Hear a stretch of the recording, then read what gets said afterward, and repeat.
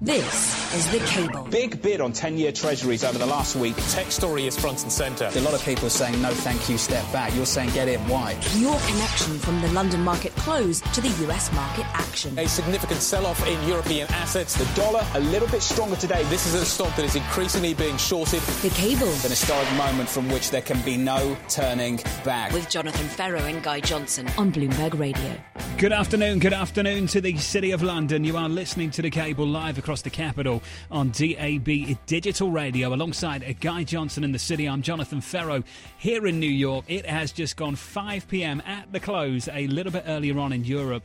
The FTSE firmer by 0.2%. Gains across the United States, just incremental small gains. And cable, totally unchanged, Guy Johnson, in and around 130. Yeah, it's come up a little bit. In terms of recapping the news thus far, we're not going to have a vote today, but we are going to have a vote tomorrow on Boris Johnson's deal. Today was going to be a meaningful vote, basically a repeat of what we didn't quite get to over the weekend. But tomorrow we're going to have a second reading vote on the withdrawal bill, the WAB as it's being called. And we're also going to have an accelerated timeline vote as well tomorrow. So we'll talk about all of that in just a moment. Let's get some headlines now, John, with Charlie Pellett. And I thank you very much, Guy Johnson. Indeed, sterling trading near a 5-month high. Amid speculation, Prime Minister Johnson will eventually be able to win parliamentary backing for his Brexit deal. The pound clinging to the $1.30 mark, even as House of Commons Speaker John Bercow rejected the government's attempt to bring the divorce agreement for debate Monday. Jaguar Land Rover will be idling its UK factories for a week in order to guard against supply chain disruption after the October 31st deadline for leaving the EU. The shutdown will go ahead whether the UK departs with a deal, crashes out without one, or secures another delay. And Britain is aging. Almost a third of the population is on course to be age 60 and over by the middle of the century, according to official projections.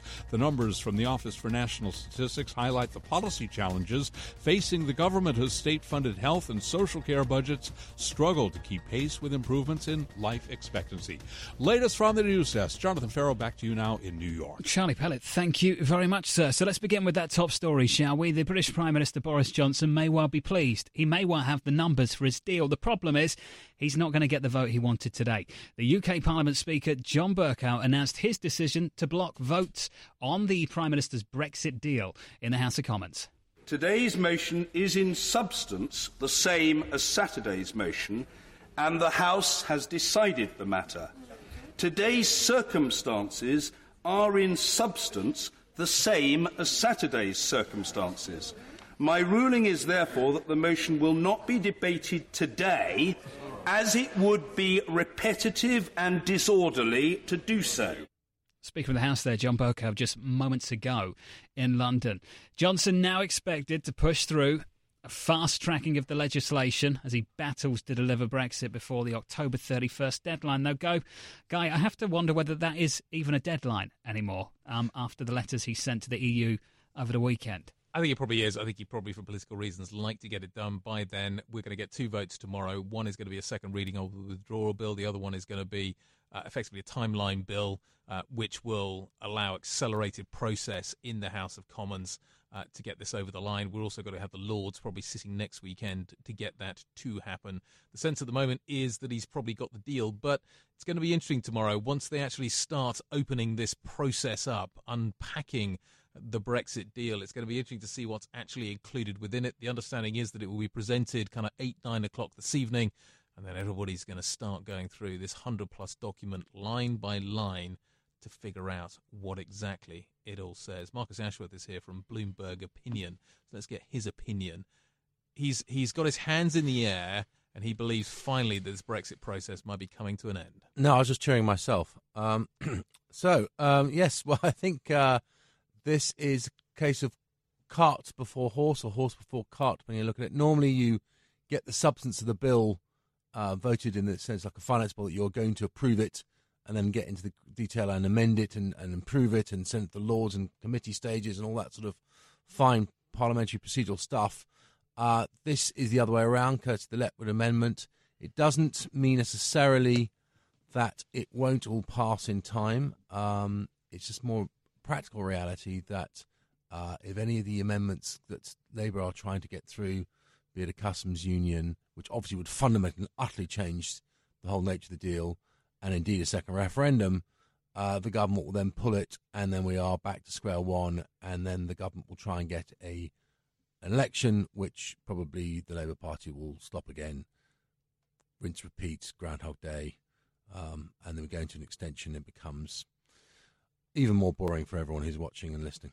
Got a little bit more clarity from the DUP today, though, didn't we, Marcus, that the DUP won't be teaming up with Labour to put that additional amendment in there about the customs union? I wouldn't necessarily put your house on that one, John. Interesting. Tell me more. Well, I just think they're not saying they won't, but they're not definitely confirming, as far as I saw, 100%. There's a lot of moving parts here, and it depends on how things move. I would expect finally the DUP would probably fall in behind the government. It suits them so much better, but they are obviously holding out for if anything else can come their way before finally having to admit reality. They do not have a backing of more than, say, a third at best in Northern Ireland. They're trying to have a veto of everything. That isn't democratic in anyone's eyes. So they're trying their best to keep themselves as an entity alive, but it's, you could argue they may be better to accept what they can and live with it. Do you think Johnson gets this over the line? Yes, but it doesn't necessarily mean it happens to his timetable, which is what he's all about. But the reality throughout all of this, if you ignore actually Brexit completely, which if you're really looking at what's going on here, none of this has got to do with Brexit at all. None of these stupid amendments and I want this and I want no deal and I want a second referendum and I want this. It's all about the next election. And as it stands, the optics probably play still. Everything that goes on has been going on. Scottish courts, rulings from here, left and right and centre, are probably playing into Boris's hands now. He has done the unthinkable, the unachievable, that everyone thought he couldn't do. And he's now been frustrated by all different angles, by Burke again today. People are saying, why can't you just allow a vote? The vote happens, it passes, we move on. But for whatever reason, actually correctly, under parliamentary convention, though that's not necessarily stopped him in the past, Burke may have this time be right. But nonetheless, the point is that all this plays into the polling for Boris, probably for the next election, whenever Labour Party deem it acceptable to allow him to have one. Do you think, Marcus, that perhaps that is what has been in Prime Minister Johnson's favour over the last month or so, to get the whole Conservative Party on side, including the ERG, that everyone has gone into campaign mode for the next election? That has kept everyone on the same side in a way that Prime Minister May just couldn't do?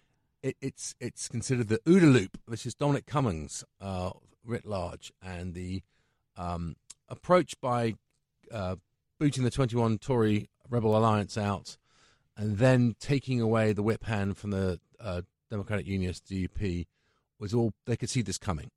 So by definition, they have enabled themselves to be not reliant on a majority, even though it was so minuscule as to be worthless. Why not throw that away and come at it in a totally sort of binary sense, and that therefore, as the DUP have finally found out, that was them in the crosshairs, and they've decided not to fall in line. They're fighting as is their want.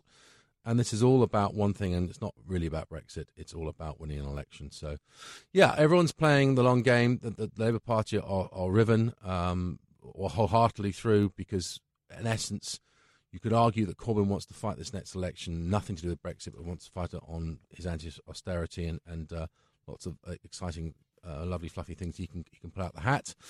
And whereas the rest of the Labour Party are really looking forward to getting rid of him and fighting on something they believe on, perhaps rejoin the European Union.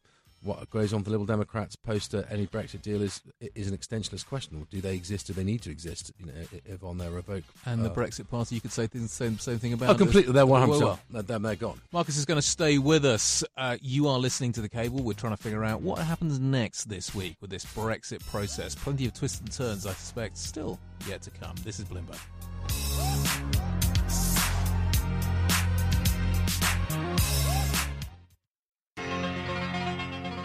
This is The Cable with Jonathan Ferro and Guy Johnson on Bloomberg Radio.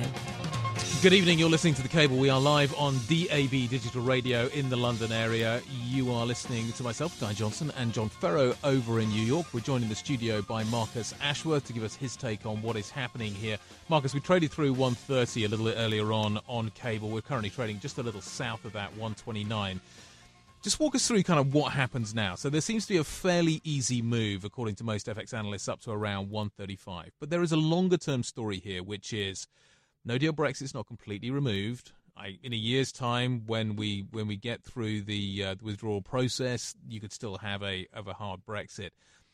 Just give us a sort of more medium-term view of what happens with UK assets. Right. Well, you can see if you look at certain stocks, let's say Lloyds Bank, which is a classic one. It's got the largest chunk of the mortgage market, a big chunk of the credit card market. It is a very exposed bet to the domestic fortunes of the UK consumer. That's up quite a bit since probably 10% or so since all this sort of stuff started getting excited, akin to the rise in sterling. So clearly there are bets being put on UK PLC. People think long term that sterling is cheap if a Brexit deal gets done, and or even if it remains, or even a second referendum. But the fact that no deal essentially is looks like it's getting more and more priced out. I would argue there is still a risk, quite a present risk actually, the way the Parliament's going. But I think even in a no deal scenario, it's evident now with an EU deal on the table, even though it's not ratified quite how it should be. In the worst case scenario, there was a so-called crash out. I don't think that the downside is anything like what it was, because Boris is now on the table with them. There will be a series of mini deals, but that is still a pretty remote possibility, and therefore the market is doing the right thing and pricing sterling into a context whereby it's more like a deal is going to happen than not. But we are not going to go back up to levels we were in 2016, because the economy is not as strong as it was, and more importantly, nor is the world economy. The Brexit bounce you may have got, expecting a deal, is not going to happen, or not be anywhere like as strong as it might have been, or seemed like it could have been a couple of years ago. So we're in a situation, we still have the trade deal to sort out. That could go very one way or the other, and we have the question whether foreign direct investment will come back into the UK. There's going to be a lot of fiscal spending, probably from a new Boris Johnson government, if he were to gain power properly. And even if he wasn't, it's likely that any new government would be definitely a fiscal expansion one. So there are ways and means of expecting the economy to do probably quite well. Gilt yields will probably almost certainly rise. You lose that safe haven, you see extra gilt issuance, and possibly you see a risk of inflation. So I don't think it's bond-friendly. Equity-friendly, probably. We know FTSE's hard one to read because it's got so many foreign companies earning foreign earnings as well. But nonetheless, I think UK PLC assets-wise, property will rise, and sterling is probably the best barometer. And I think very much always should look at dollar sterling, because it's far more liquid than even euro sterling. Well, let's talk about that, Marcus, because I actually think cable's a really, really tough call right now. So the highs post-referendum are basically 140, pushing 145 in spring of 18. The problem with the spring of 18 is that was when we had significant dollar weakness off the back of 2017, and then the dollar strength really started to come through again. So I think if you want to make the call that we go to 140 on cable, I think you've got to make a broader dollar call as well, haven't you? Absolutely, and that's why I don't think I've written a couple of pieces on sterling in the last couple of days. And, I'm trying to be sort of, look, it's probably sterling positive, but there isn't as much upside as there might well have been. And I think we might get into 130s, mid-130s, and have a think again, because it really depends then on very much on how the forward trade agreements work out, and whether or not we get through this nonsense and it actually gets a deal. And then we also have an election to get through. And so the post-election, let's expect a deal gets done. Let's expect there's a Conservative government, which are both the most logical things. Where do we think sterling will be? We're higher than we are now, but not necessarily a lot higher, because we have the deal to do the EU, and that really is the biggest thing. I also don't expect sterling to have any support from rate hikes, because I don't think the Bank of England can do it. Okay, not back to those kind of just shy of 150 levels we got around the referendum. Marcus is going to stick with us. This is Bloomberg.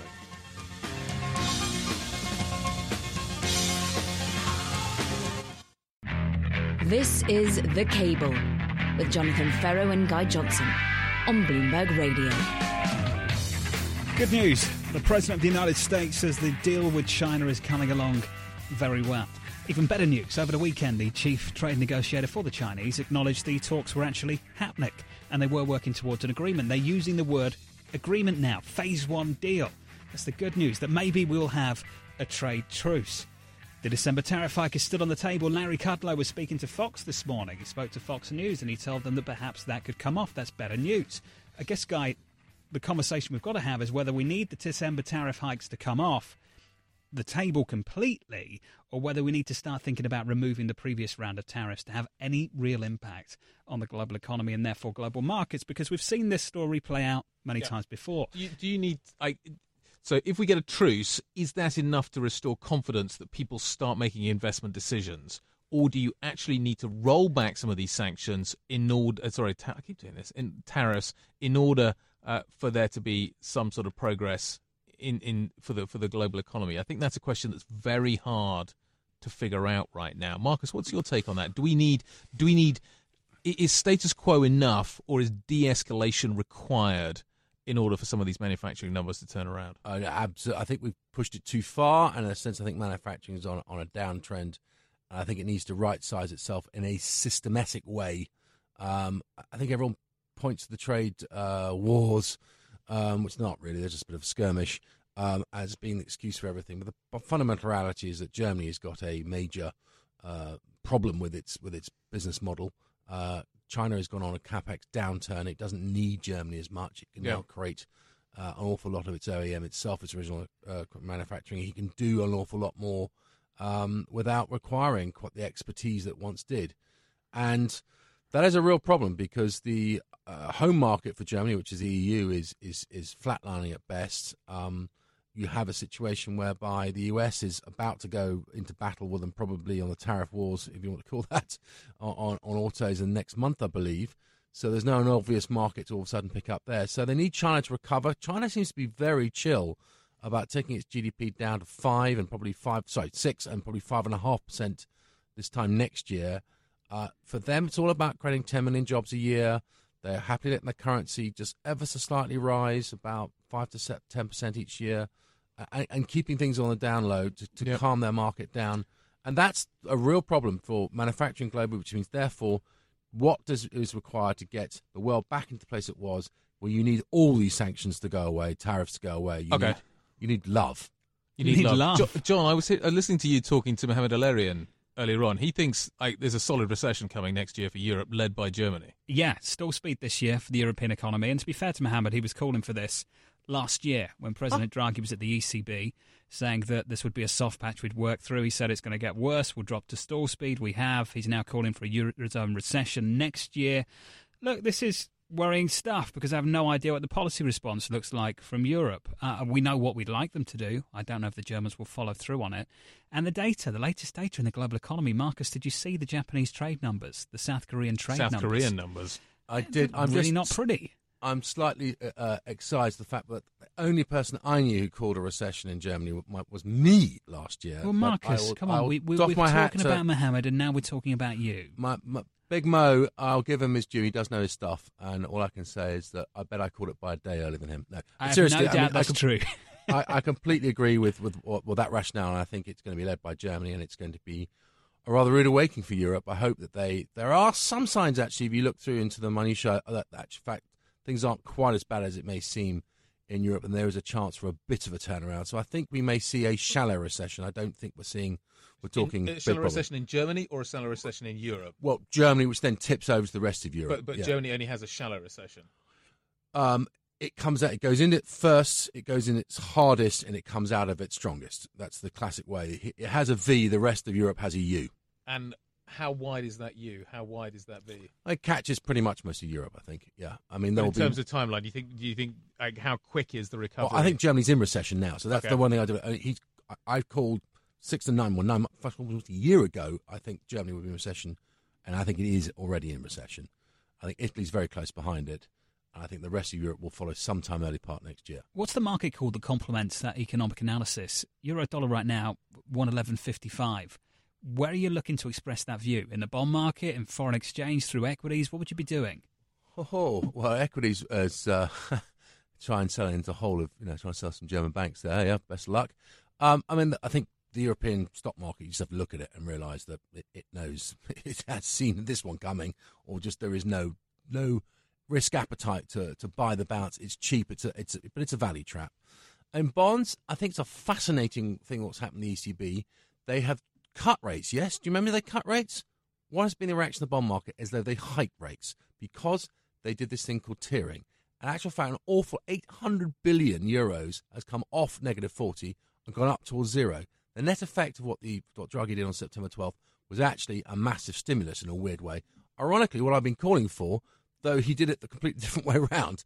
And I wonder if the ECB knows what they've done, because I think we'll find out when the start of the next maintenance period is October 30th, when this comes into effect, this tiering, quite what dislocation is going to be, because it makes no sense to buy short-ended BTPs or weaker European credits when you can put it on cash and get the same yield. So there's going to be a big sell-off, I think, in the front end of certainly Italy, possibly Portugal, one or two others. But the reality here is that front-end bond yields have weakened and going to go higher. Do you think Draghi's, at the end of his term, got a grip on the descent that's been in the central bank over the last few weeks? And if not, if it carries on, do you think that the ECB is capable of doing more? The ECB is capable of doing more. I think he wants to get out of Dodge as quick as he possibly can because it's not his problem. And he's tried his best, and I think he's tried to create this legacy, but the reality is he's handed across to Madame Lagarde a nightmare because, simply put, as we were just talking, Europe is probably going into recession, or is certainly very close to one, and that is a very difficult time to take over a central bank. The final word at the final meeting of President Draghi coming up this Thursday at the ECB. Marcus Ashworth, thank you, sir. We will acknowledge your great calls again in the future, I'm sure. We'll continue the conversation. The Fed blackout period has started. The Fed decision is next week. They had the final word on Friday and did nothing to reshape rate cut expectations. We'll talk a little bit about that a little bit later on the programme. This is Bloomberg Radio.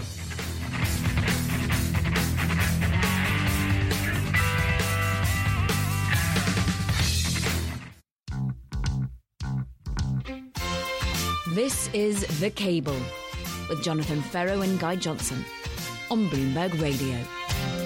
Good evening. You are listening to The Cable. We are live on DAB Digital Radio in the London area. John Ferro apparently is over in New York. He's going to be joined by Charlie Pellet shortly. Charlie's here for the headlines. He's here for the music. 129.89 is what the cable rate is currently saying. Charlie Pellet, tell me everything. Let us begin, and let's cut right to the chase. We begin with Brexit. Boris Johnson thwarted in his latest attempt to get his Brexit deal approved in Parliament. Another blow to take his effort to take the UK out of the European Union in 10 days' time. House of Commons Speaker John Bercow rejecting the government's bid to trigger a second parliamentary vote on the Brexit deal the Prime Minister secured last week in Brussels. Deutsche Bank is considering substantial cuts to the unit that trades interest rate securities, a division that survived a large-scale pullback as part of the lender's sweeping revamp in July. Boeing shares are lower in the U.S. by more than 3%, extending the previous session's sharp drop after the plane maker received at least 3 analyst downgrades on increased risk relating to the company's best-selling 737 MAX jet. The moves follow reports that a pilot working on the 737 during its certification expressed concern about a feature that was subsequently implicated in 2 fatal crashes. Latest from the news desk, Jonathan Ferro, back to you now in New York. Charlie Pellet, thank you, sir. When you walk into a party, is that what they play? Who, for me? Come on, Eileen. Is that what they play? I don't think anybody plays music when I walk into a party. To tell you a really funny story, when I first started doing Bloomberg Surveillance with Tom Keane, for whatever reason, and I to this day don't remember why this was a story or was even a thing, Toto Africa was our song for Bloomberg Surveillance, and randomly Tom would just play Toto Africa. And about a year later, Tom moved into my building and we lived together for a little while. And when he walked into the building's barbecue, basically we'd have an end of summer barbecue, and Tom walked into the barbecue from out of the building into the barbecue, and the DJ, I'm not even making this up, he walks out and Toto Africa comes on, and we both just started crying. It was so funny. So I'm just wondering if the same thing happens to you every time you go somewhere. Do they start playing Come On Eileen? No, but I'm just wondering, what's the song they would play or should play when you walk into the room? Have you given that any thought? I've never given that any thought. Does Peaky Blinders have a theme song? They do. They do. Would this be my song? No, that's Tom. This is Tom. This is Tom. This is Tom. I'm trying to work out what the connection is between John Ferro Tom Keane in Africa. Well, let me just toss in the Peaky Blinders reference because we were discussing Halloween outfits, and not to give anything away, and I don't know if he wants to or not, but one of the members of the staff was considering going as Peaky Blinders. I'm going as a member of Peaky Blinders. I'm happy. So John Ferro has been fully indoctrinated into what Halloween is in the United States, which is just basically dress up as whoever you want. Basically, I hadn't dressed up, I think, for about 30 years. I've always hated Halloween from the moment I was tiny and never wanted to dress up. So as soon as I guess I had the strength to shake off clothes, I was refusing to dress up. But in this part of the world, there isn't this kind of. I think this is the Peaky Blinders theme tune. Yeah, very. That's cool. some good producing. Very cool. No, yeah, you can dress up as whatever you want. I mean, they're saying to me, Guy, that no one here will know what Peaky Blinders is. But to be honest with you, I think actually lots of people do watch it over here now, and I don't really care if no one knows who I am. This makes you different. Guy, what are you going to go as for Halloween? I'm going to follow my children around as they dress up in their usual sort of werewolf. Oh, they go as werewolves. Kind of, sort of outfits and go and terrorise the neighbours. Fair enough. It's still 10 days away. Yeah, it's my son's birthday actually. Oh, is it? That's exciting. And it's potentially Brexit as well. So it's all happening, and it's the BOJ meeting. There's a lot of things going on that day. There is a lot going on at the end of the month. I've got a great one for Luke Kawa. On one front, at the front of the T-shirt, if you go as Dow points, and at the back, if you go as the VIX in percentage, I think that'll scare everyone. That'll scare. Just walk around Wall Street and make everyone really frightened. I think I'm just going to put on I've got a Grinch suit for Christmas, and now I can just kill two birds with one stone. That's and go awesome. Halloween as the Grinch and also Christmas as the Grinch. So that's probably my plan. We'll have this chat in 10 days. Charlie, great to see you. You too, mate. We'll catch you tomorrow. Do we play out your song as you leave? No, I'm not. I'm trying to divorce myself from that song. Good luck with that. I don't think that's going to happen. Cheers, mate. The Federal Reserve, the blackout period has started. The final word was on Friday. They had the opportunity to push back against rate cut expectations. I don't think the likes of Vice Chair Rich Crowder really took it. The rate cut very much firmly on the table, Luke, at the end of this month. Yeah, it's going to happen, because if it wasn't going to happen, they would have told us already that we're over our skis on this. One cautionary note I'd raise in regards to pricing, market implied pricing of the Fed cut. The idea that it moved a lot on Friday is probably incorrect. The thing that happened is Fed Fund futures, so what it actually is, what it's trading off of, that moved on Friday, and that gave the impression that the odds of a cut moved materially. But no, it was really just a kind of nothing to see here appearance from Clarida as far as the market's eyes go. And, they're going to be trotting out the same line again and again and again. Manufacturing bad, rest of world scary, U.S. consumer still good. That's been the justification for cuts 1, 2, and now 3. And, they'll throw in inflation expectations. What about 4? Can be worrisome.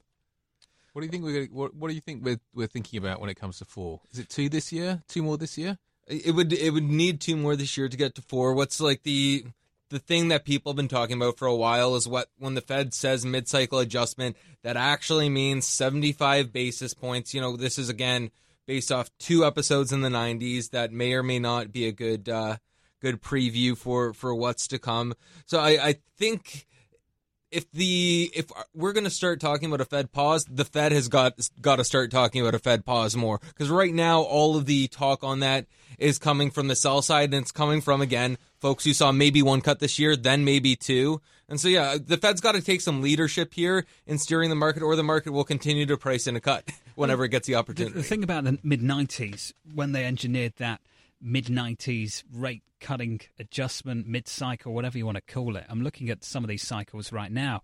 When they went through these mid-cycle cuts, the Fed funds rate was, 5, 6, 7, 8 percentage points, Luke. It was another world. You moved 75 basis points off a much higher base.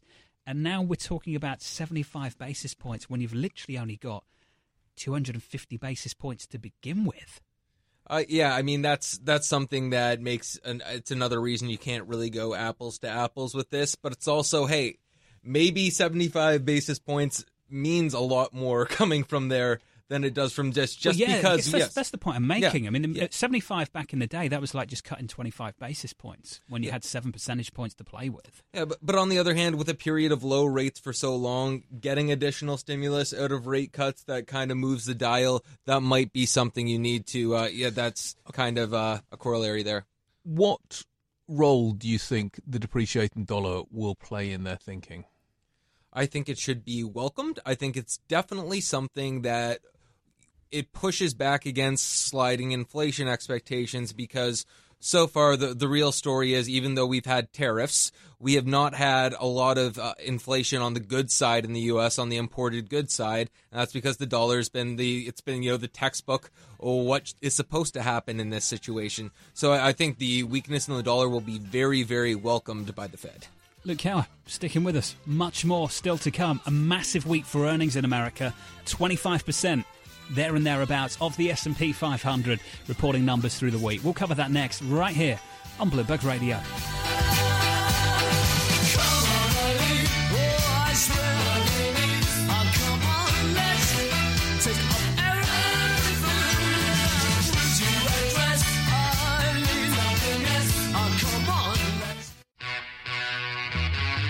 This is The Cable with Jonathan Ferro and Guy Johnson on Bloomberg Radio. Good evening, you're listening to The Cable. We are live on DAB Digital Radio in the London area. Let's talk about Boeing. Boeing is down over 10% over the last couple of sessions.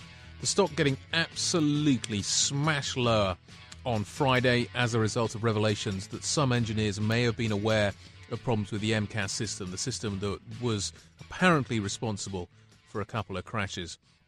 Numbers are out on Wednesday. Dennis Muilenburg is then going to testify the following week in front of Congress. There is a great deal of speculation about how long he is going to last. There's a big question as well that I think is worth asking. Is Boeing starting to have a material impact on the performance of the US economy? The problems that it is experiencing with the 737 MAX are substantial. This is a major company with a major product that it is not able to deliver to customers. Luke Kawa, are we starting to see some evidence of that? I mean, you do see from time to time things like, clearly Boeing weakness related to the 737. You do see it kind of show up in core durables from time to time. On the other hand, you do see things like the GM strike show up in industrial production from time to time. So I do think these are cases where you can have, one big important company that's clearly makes a visible impact in the short term. But in the longer term, I just kind of analogize it to think of all the talk we hear about Wall Street job cuts. You do hear when retailers are going down, associated job cuts. And yet, in the first Friday of the month, every month, we hear net job additions in the U.S. economy positive. We hear things like that. So I do think it's an important story, but to use John's favorite word, very idiosyncratic. I don't think it's something that's moving the dial for the U.S. economy. This isn't a systemic story. No, I don't see how it could be, really. This story, though, for Boeing, Guy, I'm pleased you picked up on it. I mean, disclosure. The market had given this stock the benefit of the doubt for the best part of the last 12 months. The hope is always that the C-suite just kitchen sinks it, comes out with everything, and is very open and honest about everything. And I guess the news of the last 24, 48 hours, 72 hours really brings up the disclosure issue again. UBS picking up on this point and saying this reinforces the perception of and heightens the potential of incomplete disclosure, which inherently puts more money, trust, and time at stake. If you were hoping that we could move on from this issue anytime soon, I think that view took a serious dent in the last couple of days. Who knew what when? And to be honest, the buck stops at one desk, and that's Dennis Muilenburg's. And I think we're getting to the point now where I think investors, and there's still 14 buy ratings out there on Boeing at the moment. It's amazing, isn't it? It's genuinely amazing, considering what has happened over the last kind of couple of days. But only 2 sells. Yeah, absolutely amazing. I suspect those numbers are going to go up, but you just wonder, at some point there has to be accountability. At some point investors are going to go, we trusted you and you've let us down. And as a result of which, it is time for a change at the top. Whether that's just the CEO, whether that's enough, or whether it needs to reach deeper into the company is a question that remains to be seen. But I would have thought that Dennis's grip on this company is becoming more and more fragile. He's already had the chairmanship removed from him in order for him to be able to focus on the nuts and bolts. That could be code for you're on a very short leash here, sunshine. It's going to get more and more difficult from here. But I think Friday's revelations were absolutely kind of one of the final nails in the coffin. So numbers on Thursday, numbers on Wednesday, testimony the following week. Dennis Muhlenberg is about to have a very, very rough ride, I think. The stocks priced a lot of this in, but you kind of wonder whether or not there is a cathartic moment. I just wonder if Dennis were to go, how big the pop would be in the stock. Interesting. Where does this leave Airbus? Has this gone on long enough for them to take advantage of this? No, I don't think it has yet. And this is kind of the ongoing problem. I think if they were to be unable to get the aircraft back into the air, then I think it would be an opportunity. But just the ability to ramp up a supply chain to be able to up the overall run rate of the number of aircraft you produce is an incredibly hard thing to do. They already stress these supply chains to breaking point. To be able to stress them even more is incredibly difficult. Some suggestion maybe the A220, the old Bombardier C series, could take it a little bit more. We'll wait and see. But I think it's a massive, massive 10 days coming up for Boeing. This is Bloomberg.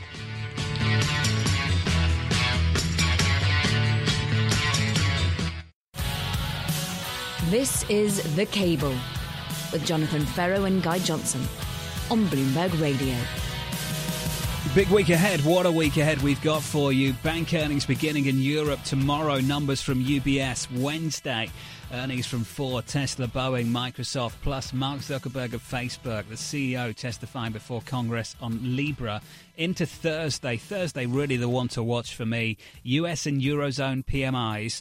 Rate decision from the ECB, President Draghi's final news conference, and we'll throw in some earnings from Amazon for good measure as well.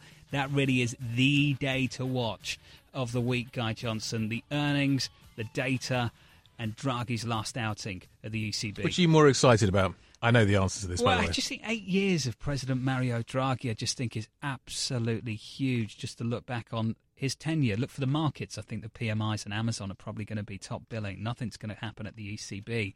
But just to watch that for one final time, I honestly don't know where those 8 years have gone, Guy. They have gone so quickly. They've gone quickly and in some ways quite slowly. Like it's this. I feel like I've been living this Eurozone crisis on and off for a very, very long time now. It's funny, I kind of see it in... so my youngest son was kind of born around the time that the whole Greek crisis was kicking off and everything. And he seems quite big now. We had a guest on earlier. She's fantastic. Katie Koch from Goldman Sachs. And she said, my first was born when this Brexit stuff started. And she said the same thing. And now we're looking for kindergarten. Yeah. And you kind of need that slightly sort of alternative way of perceiving these things. I think the interesting thing about Draghi's sort of departure is that he's doing it slightly under a cloud, I think. Yeah, big time. Big time. And not for the moves from 2012 into 2015-16 when we first started getting rate cuts, negative rates in 2014, the QE effort of 15 into 16. That's not where the criticism is. The criticism is going too far. And perhaps this last round is the straw that broke the camel's back for a lot of moderates. Not the uber hawkish German Bundesbank-centric policymakers I'm talking about here. I'm talking about moderates as well. Even the likes of Benoit Cœuré. When the likes of Benoit Cœuré starts to push back against another round of QE, a man that's been a key ally of the president of the ECB, that really gets my attention. And the debate is, Guy, that maybe he's gone too far this time around. Yep. Can he kind of get all the ducks in line, all the kind of dissenters on board before he departs? I don't know. Christine Lagarde, is she capable of dealing with that? I think Christine Lagarde is... Everybody sort of talks about her as having this incredible experience. I think it's about to be really tested. Oh, massively. Like, really tested. When it comes to being a policymaker at a central bank, every word is so heavily scrutinised. Yeah. Because every word has the potential to cause accidents. But and given how tightly wound the monetary policy approach is at the ECB at the moment, and I've used the word tightly quite inappropriately here, how loosely wound the ECB effort is at the moment, only takes one misstep to start making this market think that we're about to get a policy change. But I think that's absolutely true, and she's going to have to pick her words very, very carefully. I also think that part of the descent that we're seeing at the moment is the toddlers back to the children sort of throwing their toys out a little bit just to kind of set the stall a little bit for her in terms of what is coming up. They're making sure that she knows they're there. And I think this is what this is about as well. This is like when you have a substitute teacher and you just raise a little hell just to see how much they're willing to take before. But hey, it doesn't just go back to just this notion of disagreement. The broader context into which this fits is people starting to wonder if the positive or negative sign is what you get when you ease monetary policy from certain levels. It's more than a going too far, distorting markets, because these people are at ECB policymakers are better than those kind of seal arguments. It's like, what are the actual limitations of monetary policy, and when does it become counterproductive? If you want to frame this in an academic way, that's a question that arguably we've been struggling with since the Bank of Japan went to negative, and it's not going to get answered in the first few months of Christine Lagarde's tenure, but maybe by the time she's gone, we'll have an idea. I think this debate really starts to play out now, and it plays out as follows. In my mind, anyway, this is what I'm looking for. As these banks across Europe, including the likes of UBS and Credit Suisse, start to charge negative interest rates on their deposit base, and we start to see that filter down from the uber wealthy with deposits of north of €500,000 and dollars and numbers that people can't even really get their heads around, to just normal people, everyday people that maybe have a couple of thousand here, a couple of thousand there, that have managed to really put together some money and tuck it away. As the numbers start to hit everyday people, what happens? If these negative rates really remain where they are for a number of years, what happens when everyday people start to experience them? Do they double down? I think they already are. Or do they spend? I think I would take the huge devil's advocate thing here, and people wouldn't notice. I've had, up until recently, I didn't have a bank account that paid savings on a checking in the U.S., and I would have a monthly fee. That's akin to a negative interest rate for me. Europe has an aging population. There are people here that understand exactly how this is already working. Why do you think there is such pushback in the richer parts of Europe already? The transmission mechanism is going to come via the banks, and Europe certainly relies on its banks. But Europe is a nation of bondholders. They're already feeling it. Their investment numbers are being squeezed massively. This is already in the political narrative. But isn't this set to get a whole lot worse, Guy? And then can't we finally have a real debate about whether it's working or not? Either these people are going to double down and save more. They're not going to spend more money. They're going to spend. Yeah. And if they're not going to spend, then the central bank's got to turn around and say, well, time's up. We tried this for 5, 6, 7 years. It's not worked. Yep. And I think we may be getting to that point fairly soon. The biggest risk, one of the biggest risks out there appears to be, to my mind, that we are looking at a bond market that is yet to fully price in the idea that actually governments might turn around and go, we're going to spend some money here. And I think that's going to be a huge shock to the system as well. And if central banks are also at the same time reaching the conclusion that negative rates aren't working, then life's the current pricing looks pretty out of whack with that kind of reality. Could be a nice little case study for that in the coming quarters. Absolutely. The gilt market's going to have an interesting little run over the next couple of days. John, let's wrap things up. Look, tomorrow is going to be another massive Brexit day, but as you say, we're building up to a huge week. A lot of earnings numbers coming through, and that final swan song from Mario Draghi on Thursday. From John and myself, this is Bloomberg.